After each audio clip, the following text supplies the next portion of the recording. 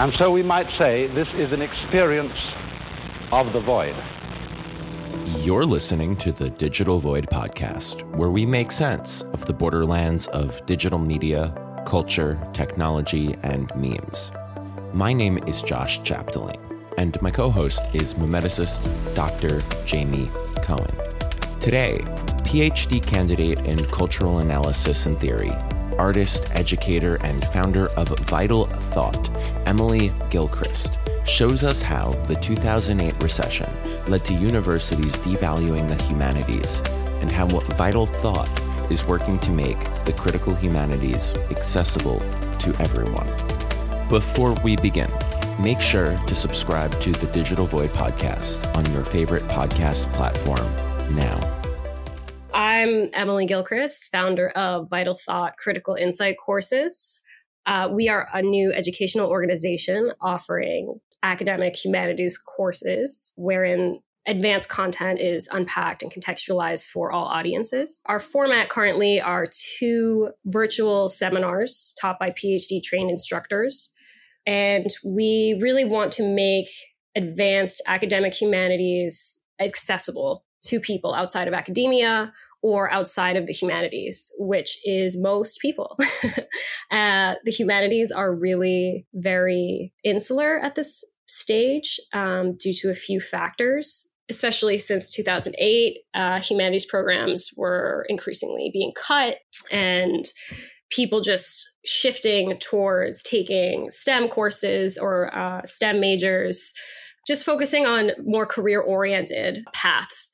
And the humanities are really took a hit within, and also the changes within the structuring of academia facilitated this as well. So we now are at a stage where there's just a real lack of high quality humanities education happening, and just a lack of connecting people who have that kind of training with those who are interested in what that training has to share and offer. So Vital Thought's hoping to fill that gap a little bit and start to create a space for connecting well-trained scholars with general audiences. Yeah, as you can imagine, our project is extremely supportive of that. It's you brought up 2008, and that's, I obviously that makes sense, but I don't really think I made that distinct connection. But you're right. Right out of the financial crisis, it seemed to be that the humanities projects that didn't really have overhead. It wasn't like university classes with humanities classes would cost that much. It cost a faculty salary, but it's really, being human isn't really a cost expenditure. It was just interesting that humanities programs, probably wider than I personally know, were probably widely affected. I know I've said this before to you, Emily, but my master's at that time was getting cut. I graduated from my master's in 2010, and that program's gone. And it was the former humanities program, and it was called Comparative Arts and Culture. And it was so weird. What an odd shock of seeing that program get cut when there was much more expensive programs across the university that obviously were more resource intensive and really much more intensive to tech and stuff. And they were just I think it was just bad timing too, because the backlash of this is quite fascinating, because it wasn't just a growth of STEM, but it was also a growth of this disenfranchisement of young people who really had no place to go find this. So that's where your Vital Thought, I guess, is stepping in too. Yes. And I think just college culture also drastically changed at that point, right? There was this sense before that time of, going to college for the experience and to get a well-rounded education. And there was still some of these really traditional ideas that are really rooted in the humanities. And the legacy of academia, of philosophy and literature, and having a sense of cultural history, and even a conflicted one, of course, but just the culture, being a part of culture and building and maintaining culture through those kinds of discourses and through literacy in those kinds of discourses. And after the recession, people, especially because the student debt system had started ballooning so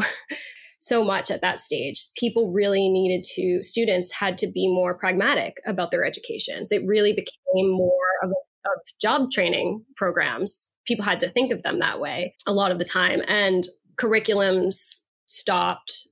They kind of pushed humanities requirements out increasingly and cut programs entirely, which, is usually justified as some kind of budget shortfall. But like you said, these programs have very little oversight. So it's really just a shift in the goals of the institutions from the top down. Because if you teach, undergrads love humanities courses. And they might not always want to take them beforehand, but once they take them, usually to fulfill a requirement, I've found, they really enjoy them and they really get a lot out of them. I had one student in a review write that the film course I taught was the only course she had taken in college. It was her 4th year where she had been asked what she thought about something. Oh, wow. Yeah. So that to me was a really big red flag that there's a really big problem here that has gotten worse since I think 2008. And maybe there were some things trending in that direction already, but that was, I think, when things really drastically shifted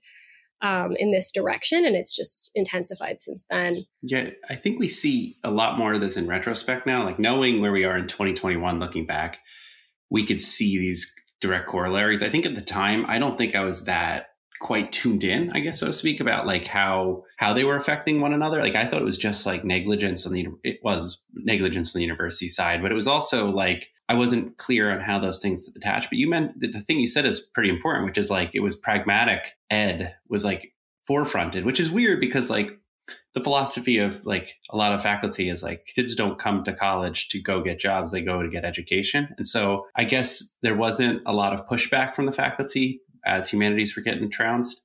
And like, it was just poor timing just in general. Like the fact that the recession disenfranchised so many young people and so many college people who really like, I think you're 100% right. People want to go to college for that experience.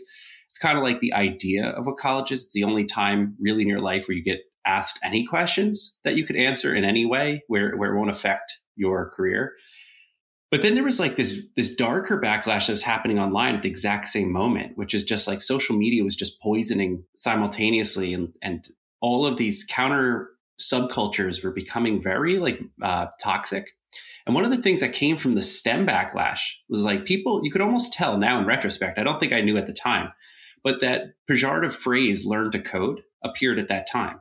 And that was when people were being told, rather than to learn like a humanities knowledge or get a more foundational contextual education, they were just being told to learn to code. And it was just a simple like 3-word task that they were given. And it was like, what a loss. Like, did you see, like when you were teaching, like talking to people about humanities courses in general, did you see this loss? Did you see like people not, did they know that they were missing something bigger than that they were getting? Some of them did. I think a lot of them did not until we got through the class, or at least partway through the class. So because the class, was asking questions, was introducing complicated topics, introducing, histories, texts, figures, just showing them like there is a rich history of people thinking about things and critiquing things and analyzing things and discussing it and hashing out how to interpret our very complicated world. And I think they don't always really, especially because of the rise of internet culture and social media, they don't always realize that this history exists and existed in a way that's really different than the way internet and social media culture manifests it today. So I think once they start doing, engaging with that material, they start, writing response papers that I'm engaging with and giving them feedback on and asking them more questions to kind of push their thinking further. They realize, and I think find really fulfilling that process and realize that it's been very absent in like their lab work or their other courses that are just very different in what kind of knowledges they're cultivating.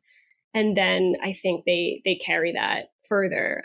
But I think when they aren't introduced to it at all, they don't really know that they're missing it unless they encounter something that shows them a little preview.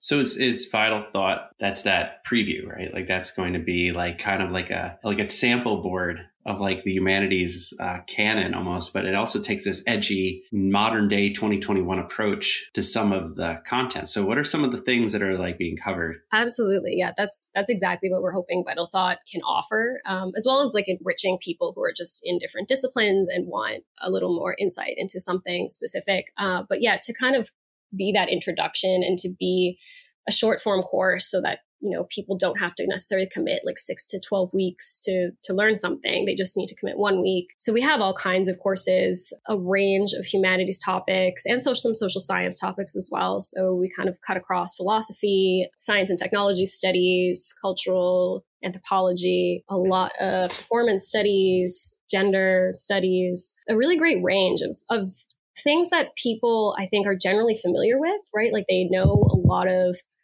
from, you know, internet debates generally, or hot button issues in politics now that are really sensationalized, you know, like critical race theory, right? There's things that become flashpoints in our very problematic public discourse, but people often don't really know what they are or what their history is or how to really engage with them or where to even go to find reliable information to explain what those things are.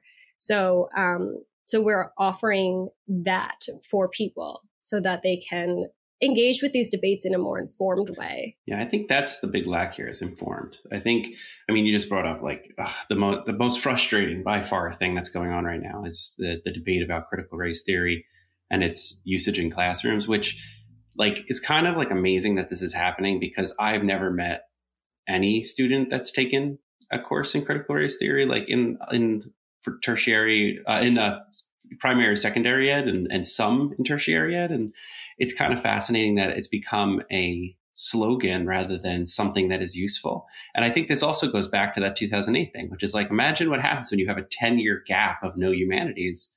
You have this non-contextualized, weaponized, polarized content that comes directly from right-wing media, and it's fairly chambered. Like if you talk to anybody who's not consuming right-wing media, I've asked several people and they're just like, what's critical race theory? I'm just like, let me explain, let me not even refer to it in that way. So we could talk about it more like comprehensively than actually using the keywords that they're using. Because critical race theory does come from like a legal standpoint, blending with humanities rather than what people think it is, which is like indoctrination, which first off, education is education. Like it's not, people like to use the term indoctrination, but that's only because they like to create fear out of education. Like they'd rather make education like something that's bad rather than something that's like, it's not indoctrination, it's learning. Like that's kind of what it is.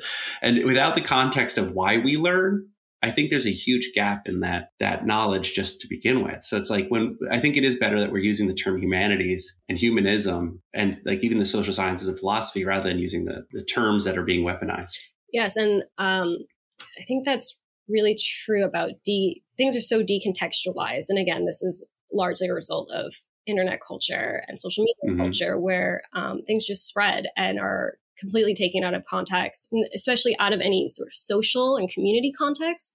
So that is another thing Vital Thought wants to create, which is why we have these seminar style courses. They're live streamed, they're interactive. You can ask your instructor questions while they're lecturing, while they're hosting discussions. You can talk to your peers in the moment.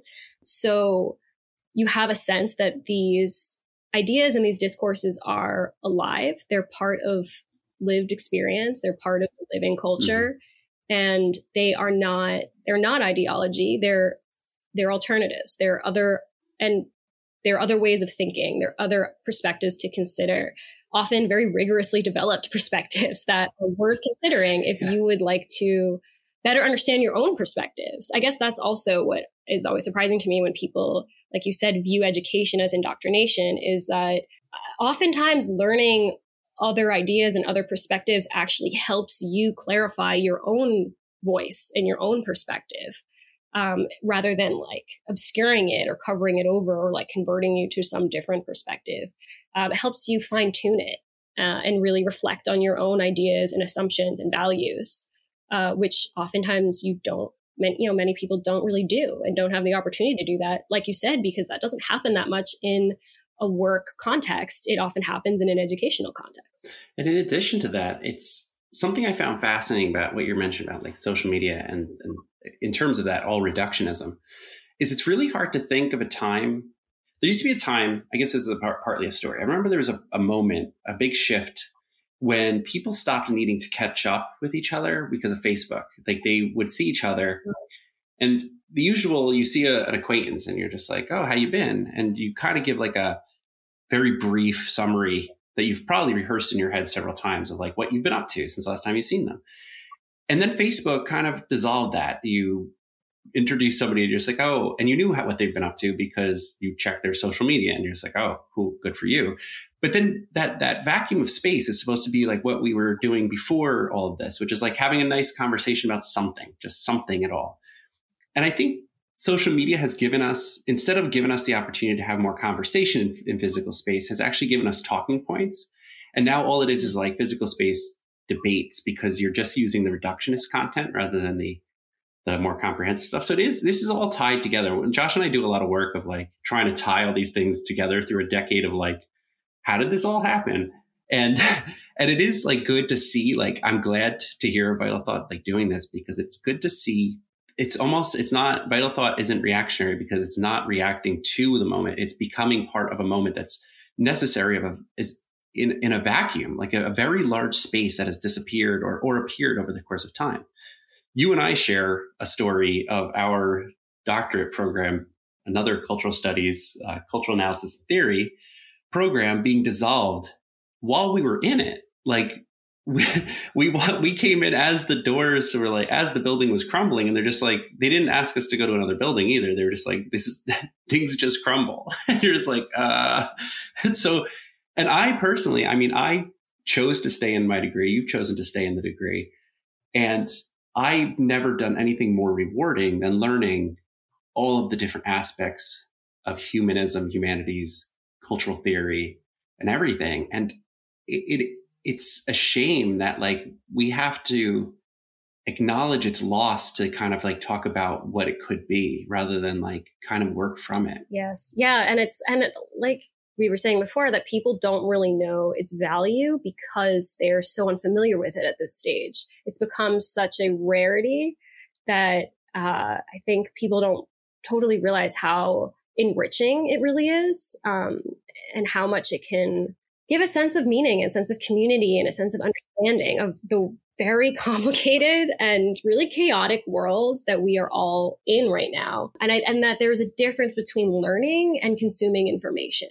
And that distinction has also kind of been obscured, I think. And we're hoping that the programming we develop with Vital Thought can help to change that. Our courses are virtual for now, but we're developing programming for in-person courses and screenings and talks that will be starting in Brooklyn in the fall, so that we can have some, now that it's becoming safe to do so, some face-to-face meetings where people can really do this in person, where it is obviously the most organic, and it really starts to build communities around asking questions and around how we carry forward these traditions of thinking and analysis, and how we contend with this very complicated world that we're all dealing with, sociopolitically complicated, ethically complicated, technologically wildly complicated, and increasingly oppressive. So we're really excited about that. I recently I'm about a decade younger, I think, than Jamie. And so I recently graduated with my master's in media studies in December 2019. And I took a course that was a consortium between CUNY Queens College, which is where I was studying to get my master's in media studies, Cornell Tech, Columbia, NYU, and Pratt. And it was about tech, media, and democracy. And there were a bunch of students that had degrees ranging from STEM to graphic design. And then there were us, the weird media studies humanities students. Like, we were considered very, very weird to be there. But we were kind of brought in to bring like this critical approach to things. And interestingly enough, when we were in the classroom the day that the Cambridge Analytica story broke, and at that time, a computer science student raised their hand and one of the instructors of the course was David Carroll, the professor from the New School that sued in the UK. And the student said, I don't understand why I have anything to worry about. I don't have anything to hide. Who cares if they use my data? And to me, that was like the, oh my God moment. This is why we need the humanities. Like there's such a gap in what is not just fun, exploratory, critical, and necessary, and the zeitgeist of students. And this is not to insult anyone in a STEM program, but to ask you, how do you engender or promote the humanities when we're at a moment when so many people simply ask, why would I do something unless I can get a degree or a certificate, or what value will this bring me in return? When it seems systematically there's been this complete push down of the humanities value in general. Like it's viewed as almost useless to most mainstream folk. Yes, I've had a similar experience teaching a writing course where the theme was technocriticism in general. And I did a lesson I led a discussion about the Cambridge Analytica issue, about Facebook, and they were young, they were freshmen. It was a freshman writing course. So, I expected them to not really totally understand the issue, but I really broke it down blatantly. Like, this is threatening democracy. This is undermining democracy. And a student just outright asked me, like, why is that a big deal? I had to take a minute. I didn't know how to, I had to take a breath. Why is it a big deal to undermine democracy? Right. Where do you even start? Right. I'm like, whoa. I think part of it, and this is actually an idea that I pull from a critical theory essay that I really love, or that I always think back to it when I notice it, that it's from the Walter Benjamin essay, The Work of Art in the Age of Mechanical Reproduction. And he talks about capitalism as creating, or people not really noticing that capitalism is very fascistic or rather totalitarian, I guess, in its structuring, because it facilitates free speech and free expression on such a large scale. And that to me just was all I could think of when the student said this. And there was clearly this divide, because they're, Gen Z, they grew up with the internet where everyone's expressing themselves. Everything's about say whatever you want, be who you are, blah, blah, blah. That they're not realizing that democracy is not just about your identity or your preferences or what you like. It's about production and environment and economy and housing rights and right to food, right to clean environment, right to water, these things that are so structural, and they just have a complete disconnect between what's really materially, structurally happening in our world, in our society today, versus sort of their personal experience of what they're told freedom is. And that disconnect, I think, is really worsened by technology. It's exacerbated really severely by our techno infrastructure and our technology just kind of dominating culture and dominating discourse at this time, because it does kind of erase the reality of material infrastructure, right? You don't pay attention to where, how much energy your iPhones and laptops consume, or where all of the minerals inside them are mined, and how unsustainable those sources are, and how exploitative the labor practices are, and that those things are connected, and how it's connected to computing power is connected to global finance. How these things really are very deeply married, and just because on the level of consumption we are sold that into the idea that these things are for our personal enrichment and for fun and to connect. The marketing pitches for all of these products have just become ideology, I think, because they so quickly took over. Right. In the last 10 years, it just became so definitive. Yeah. I mean, whenever I hear of an online course, unfortunately, the very first thing I think of is like a Tim Ferriss 10x return, maximize your blah, blah venture capital thing. And it's just so refreshing to see, wait a second, we can use these platforms to create material change even at distance and lower the gateways to entry so that people that are systemically locked out or maybe too far removed so that they feel locked out can now begin to access these courses to begin to deepen their understanding of culture and the humanities. Absolutely. And I think there's been a huge shift because of the pandemic. Obviously, people have completely transformed into accepting virtual learning. It just became obviously necessary for so many people. And people started doing it in many different ways. Respectable institutions did it. Everyone was doing it. So people are more comfortable with it. And yes, that idea of these kind of exploitative online courses that are kind of mostly marketing and not really always that valuable in terms of real content, that's really not, I think, dominating any people's idea about online learning anymore.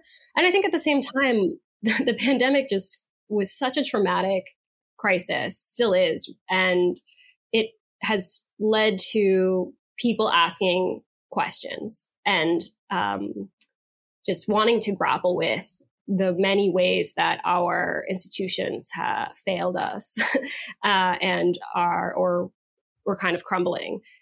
And they want to, I think, contend with these things. But at the same time, the media has been an absolute nightmare this year. Just the sensationalism and the heartbreak. It's just been so much.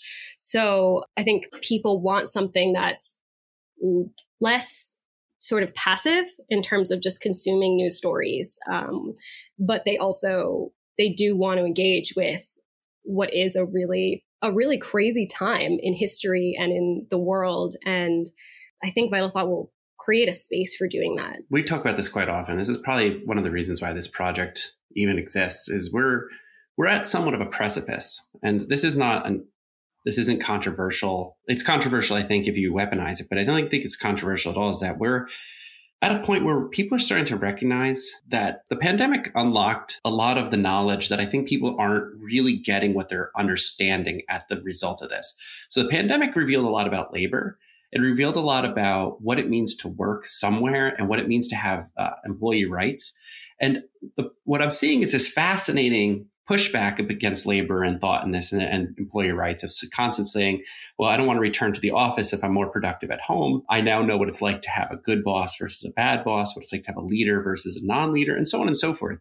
But I think a lot of people are coming to this knowledge in the gap of not knowing what it means to have labor rights or the value of their own labor in the face of employment, compensation, and power, really. I mean, if we want to get Marxist about it, is like just knowing that like to lay bare what it means to work in a world of being fully connected to everything. It needed a pandemic to kind of reveal that. And now it's like, oh, but now there's not a good vocabulary to fight back or to gain that power. So there's a lot of people saying things like, I'm not going to return to work, which is fine. I think that's great. I think people realize their strength, their value to employment, and they're just like, I'm not coming back. That's great. But I want to see something that's also long-term. Like, okay, so what happens when you aren't able to do something or you can't find a space that's going to be respectful for you? Because unless we're collectively taking action, it's going to be very hard to change those structures. And the only way to really change those structures is knowledge, is to learn the value of what that is. And value means actually knowing how these things happen. What's the context? What's the history? How did we get here in the first place? So it is fascinating. I think that's really funny what you say. It's like, yeah, we're using the pandemic as a kind of like a knowledge of like laying bare, making clear these structural issues that have always been there, but now you get to see it.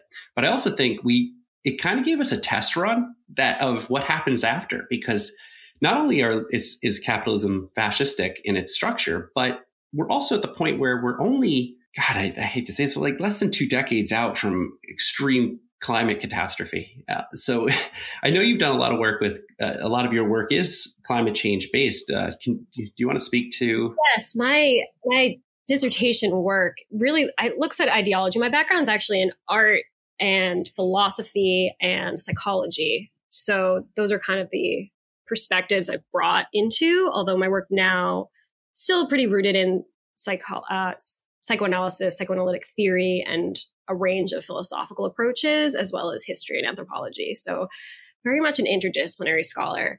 But I look at the ideology that has sort of brought us to this climate crisis point, and it kind of dominates how we're dealing with it kind of as a society.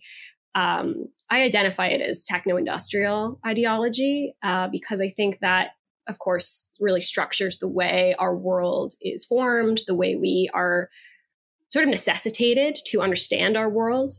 And it's also framing sort of the approach to solutions to dealing with climate change, sometimes detrimentally, because, of course, our techno-industrial infrastructure is the cause of climate change.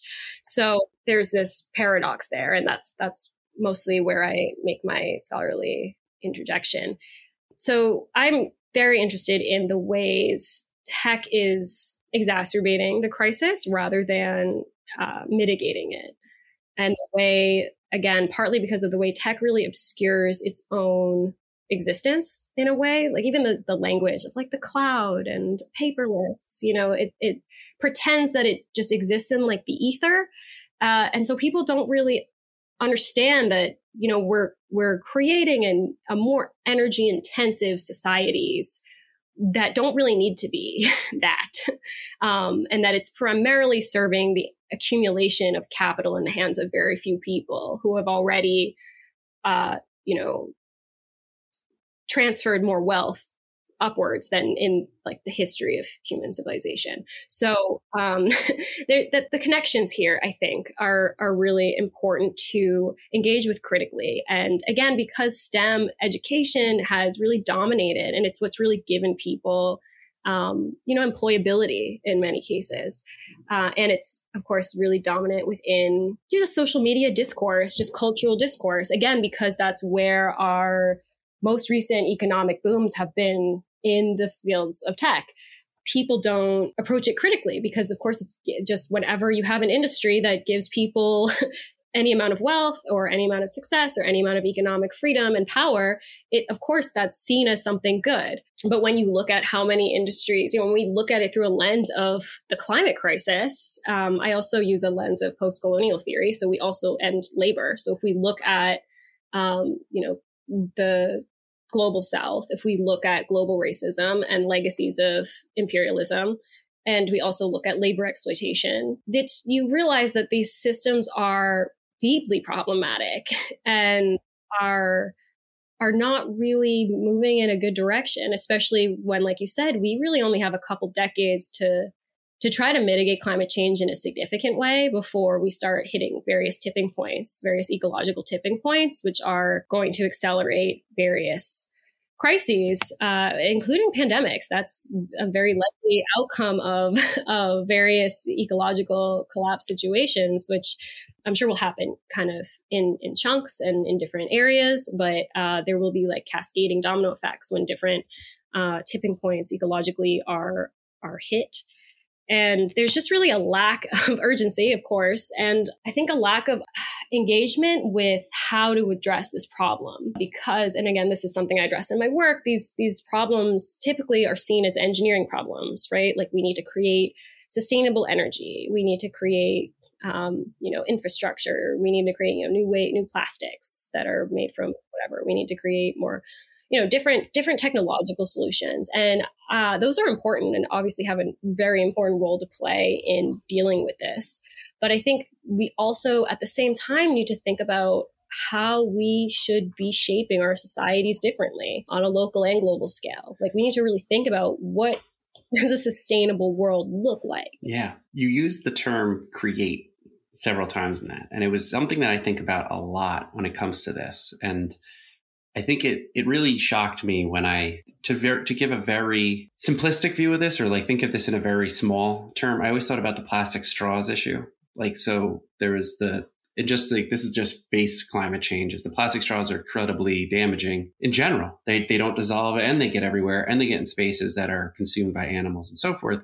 And then it was not a solve to just eliminate straws, but straws are necessary to some people for some uses, but it was to create metal straws, to create other objects. So it wasn't eliminating plastic straws, but rather creating several variations of straw. And that was something that I found fascinating in terms of like even tech, when you want to like say, if we create something, I remember there were several eco-crit courses, which takes a pessimistic view, almost basically a cosmic pessimism of climate change, where I think humanities is more of an optimism and a willingness to act collaboratively.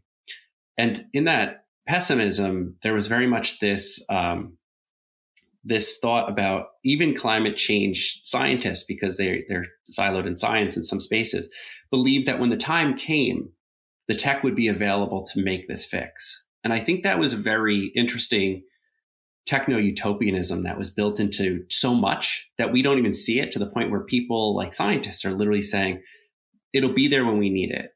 But when we need it is after what Rob Nixon would call slow violence against the poor. Because by the time that takes place, it's already after climate change has affected those who have the least ability to adapt to it.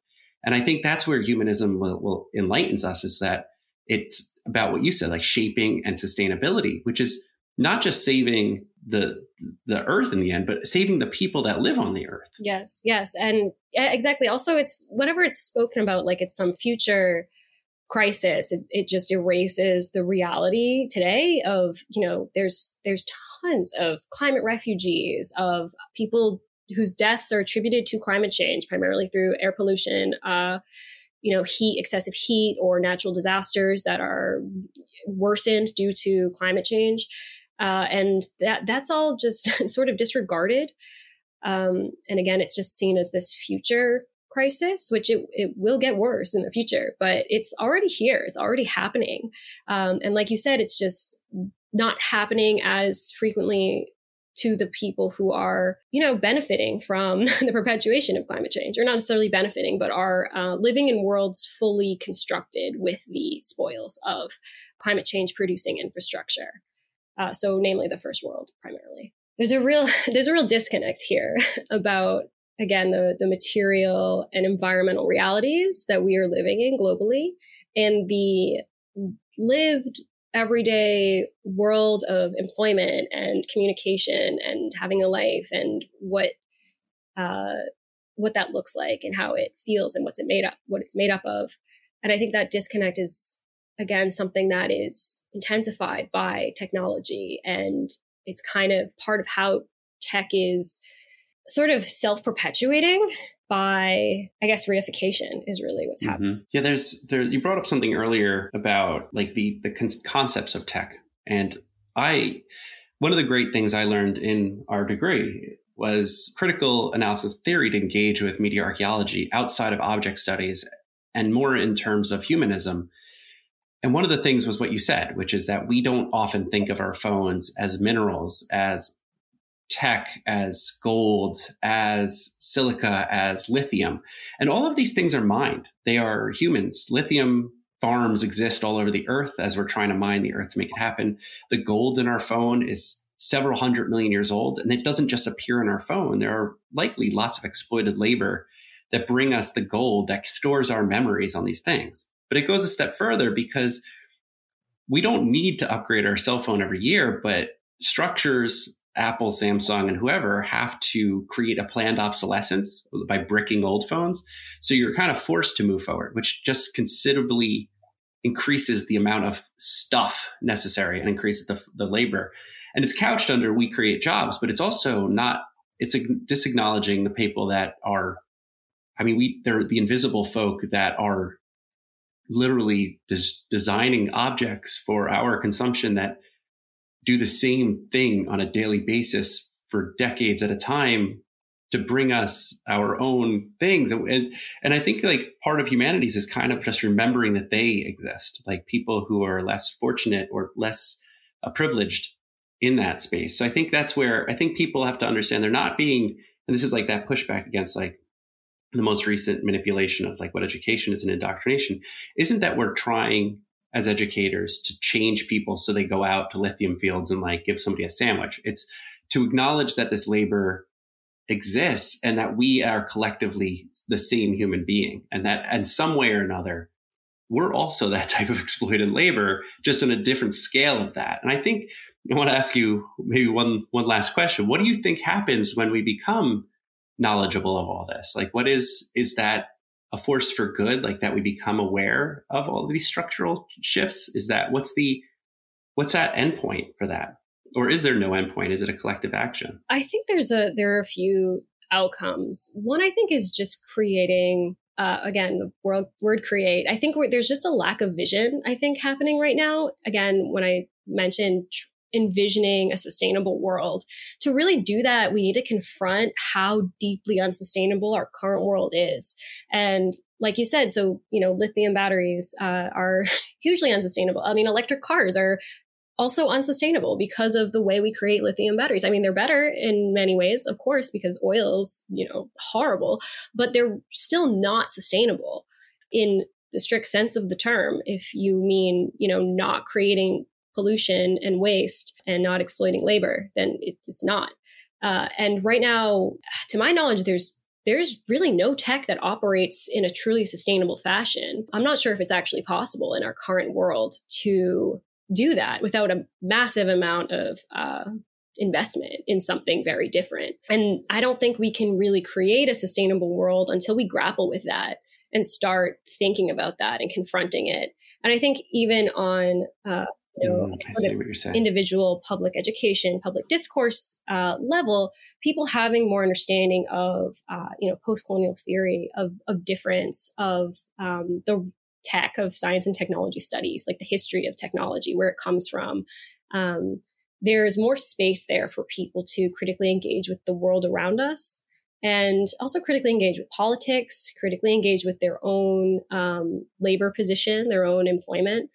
And when these crises hit, which they will, I think they will be less susceptible to predatory manipulation by interest groups, which will, of course, happen as we saw in the coronavirus pandemic. It's about creating the possibility for something else, as well as sort of preventing possible pitfalls in the future. What you just said is so fascinating. It really is like one of those like eye-opening moments, because I think you answered it pretty well, which is, without the education necessary to get contextual value, the possibility doesn't exist. So what is offered is possibility. And that alone, I think, is like a superpower. It's like, it just gave me like chills to think about. Like, I think we're skewing educationally since 2008 towards that space of no possibilities, like the option. And you're right. You're absolutely right that the pandemic was a kink in that system, because it was unexpected by the progression of these capitalistic structures that were designed so almost specifically to make us not think about possibility. And then the pandemic happened and people were just like, whoa, there's choices. And so there's the education that comes from a humanities degree. And that student who said to you that line, that's just such a beautiful line, which is like, I just never really been asked this.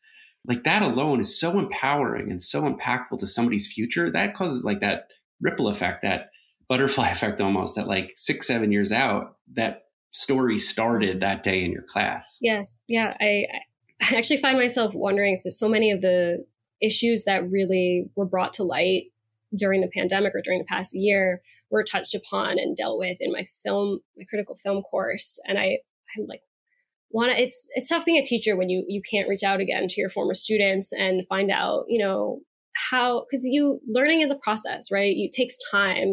As you grow and develop, you remember things and they take on new meaning, and you encounter them in different contexts. And I find myself really curious about how they related to a lot of these things, and in what ways they might have brought content from the course into their interpretations. And that's actually something I want to kind of deal with Vital Thought, is by having a continuous community so that people can like get back in touch and find out, where people are at, to maintain those connections that when you teach in institution settings are usually lost as soon as courses are over or as soon as someone graduates. I don't think I could follow that up with anything better than that. So thank you so much, Emily, for being here. This was excellent. And where can we find you, Emily? And where can we find more about Vital Thought? Yeah. Yes, our website is vitalthought.org, where you can see our courses that are open for enrollment for July, and join our mailing list, where you can find out about upcoming events and workshops coming up this year. And our Instagram is at Vital Thought Courses, where most of our courses are advertised and our events are posted. Thanks again to Emily for joining us on the Digital Void podcast. Vital Thought launches its first slate of course offerings next week on July 5th. You can register for a wide range of courses, including Memes in Digital Culture featuring Jamie himself. For more information, you can visit vitalthought.org. And for more information about Digital Void, head on over to digitalvoid.media. Stay safe, stay healthy, and we'll be back soon.